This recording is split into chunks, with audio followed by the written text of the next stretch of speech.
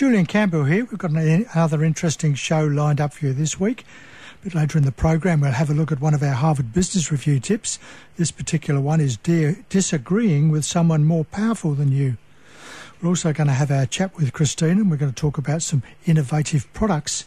But right now, we're going to have a chat with Kimberlie Clare-Campbell, who is a business mentor with the Hunter Region Business Hub. We're going to talk about digital first impressions. Good afternoon, Kimberlie. Hi, Julian. Well, thank you for joining us again. So, digital first impressions. How have first impressions changed in business because of websites and social media? In the olden days before internet, I remember getting dressed up appropriately for special occasions, making sure that my appearance was spot on in the mirror, getting a friend to check my breath, make sure it was fresh. We did everything possible to make sure that we made a really good first impression. But things have changed so much now. With virtual impressions, we don't realise that they've happened until they've actually been done. So if you're going for a job interview, you put your resume in, by the time the employer calls you for an interview, they've already done a Google search on you.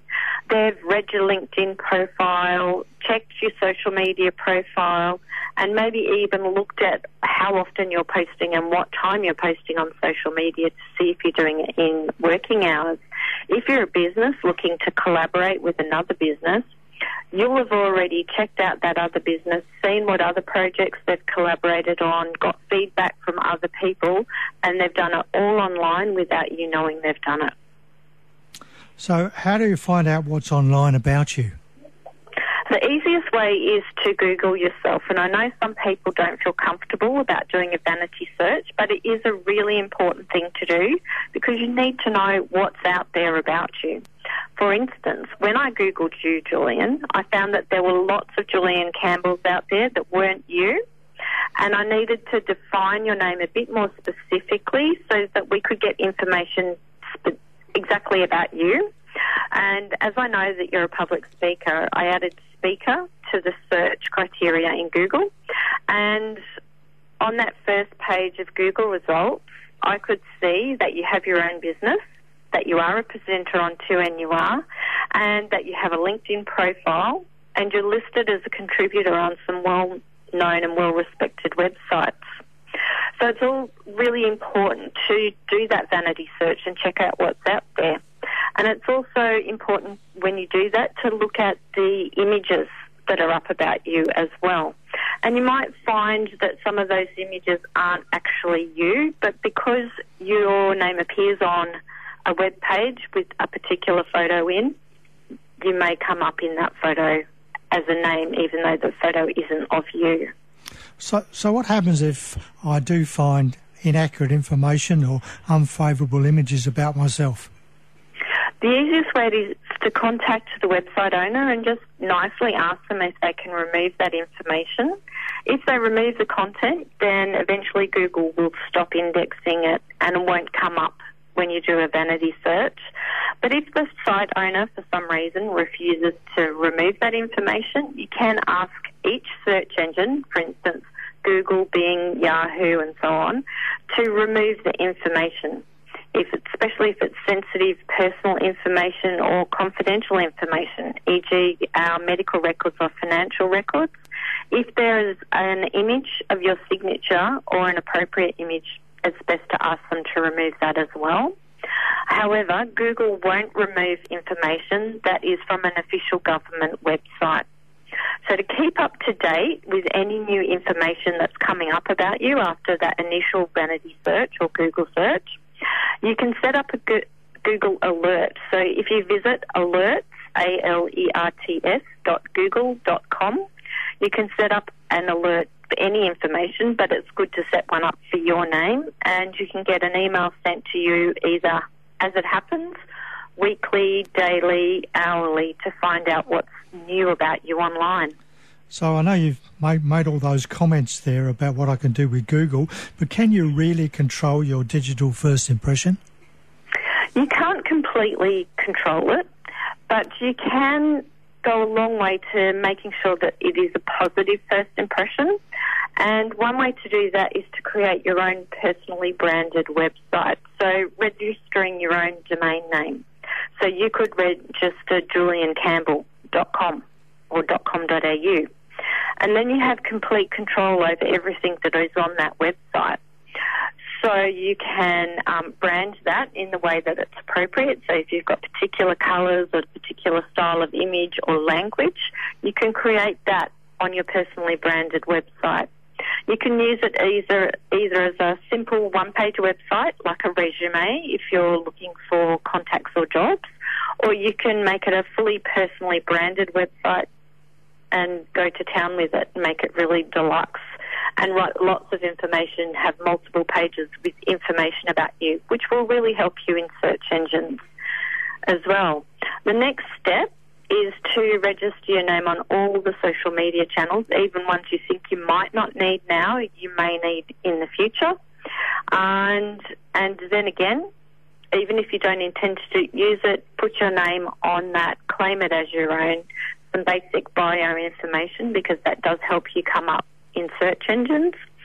And by controlling everything and having everything consistent across websites, social media channels and so on, you're giving your reputation consistency across all different channels online. So how important are having professional photos to your first impression? As we know, when we meet people for the first time, we do like to make a fuss and look our best, and it's exactly the same online. We need to look our best. We need to give a really positive first impression, and having professional headshots done can give your profile and your profile viewer an insight into who you are and what you're about. For instance, if you see a chef in their work uniform cooking, it enhances your feeling of trust in their services. They feel genuine and authentic. Images showing that you're a keen sports person or a caregiver, or maybe you're very active in your hobby, that gives feelings of depth of character and authenticity. However, if you have images that are highly personal or out of context with, your branded image of yourself, it might give people the wrong impression. So I always suggest to customers that you keep the beers and barbecues to your private profiles and not into public spaces. So where can I get some help with all this? There's a number of government programs that are available to help you tune up your digital profile, and you can visit huntervalleyhub.com.au to find out more information about programs that are available in the Hunter and Central Coast. Great. Well, thanks very much for your time, Kimberlie. We'll have a chat with you again next month. Thank you, Julian. Kimberlie Clare-Campbell there from the Hunter Region Business Hub with that digital first impression. So important. Time to have our chat with Christina. Good afternoon, Christina. Good afternoon, Julian. How are you today? I'm good. We're going to talk about some interesting, innovative products. This particular, the first one is innovative deliveries. Yes, it is. So Zalando is a company that's trialling. They're operating by zip code, and it's coming out of Copenhagen. And what they're doing, they're trialling. It reminds me of Uber, and it reminds me of Airbnb. And what it is a drop-off pickup service. So I know there's many a time, especially now where we're ordering more and more things off the internet, where I may not be home when a delivery is made by, the postie or by the delivery vehicle who's delivering my parcel. And what this system does is it allows you to register as a drop-off and pickup zone. So at my house, I can say, okay, if it's on a Monday, I'm going to be home between these hours, so all the deliveries can come to my house. And then if you have a parcel that's being delivered within that zip code or that postcode, you then make arrangements with me of when you're going to pick it up. Or I say, pickups are between 4 p.m. and 8 p.m. at night. Come any time during this time and pick up the parcel, which for me alleviates, because it's closer, and because it might be after hours, I don't have to race to the post office in order to pick up the delivery that I've been waiting for. So I thought that was an interesting extension of the, Uber, Airbnb concept. And it's certainly solving a problem for a lot of people a number of times when we're not home and we have to rush down to the post office or get another delivery. So, yeah, it's fantastic. What about this rehabilitation gym? Yeah, so there's what they're calling it is, it's called the Tech Gym, and it actually came out of the UTS mechatronic engineering students, and it came out of a challenge that they entered. And one of the guys, one of the students, his grandmother had a stroke, and what they decided was to create a system of a tech gym. So it's, using video, virtual reality, if you like. And I place my left hand side's been affected by the stroke. My left hand isn't working properly. I can put my left hand, attach my left hand to a pole, and through the interaction with the vision, I start picking things up, or I start moving things. The same with walking scenarios.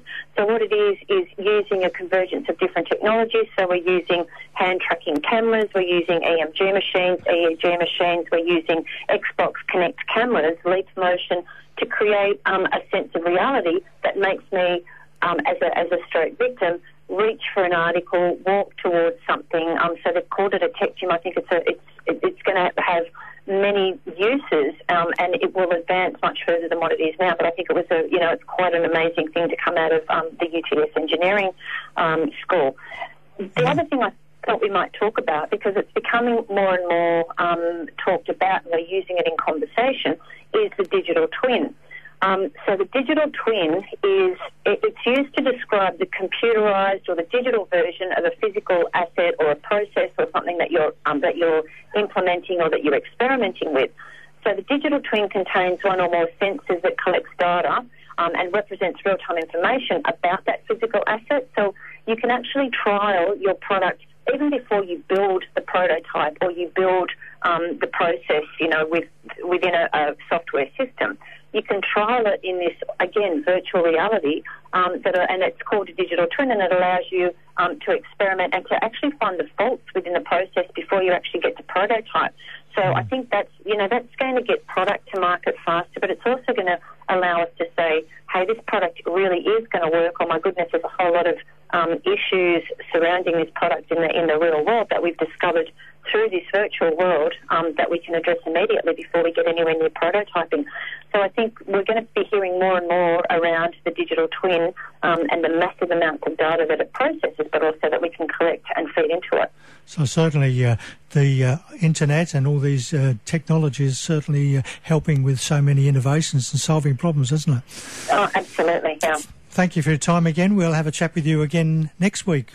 Look forward to it, Julian. Have a great week. You too. Thank you. Bye-bye. Bye.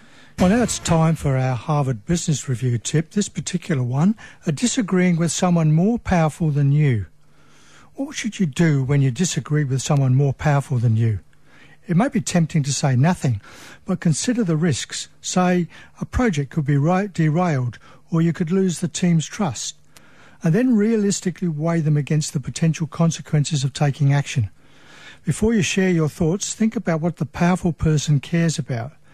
It may be the credibility of the team or getting a project done on time.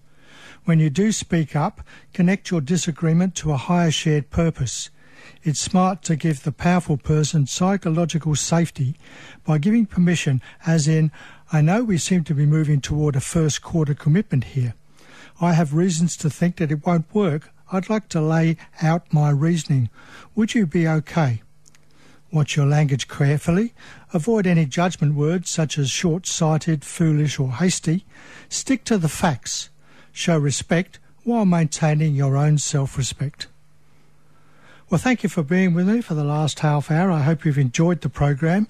We've looked at those digital first impressions and a couple of products that are very innovative. Next week, we're going to talk business success with Rani Gardi from Turnbull Hill Lawyers. We have a minute on innovation with Christina and some more business and legal news and views that might affect your business.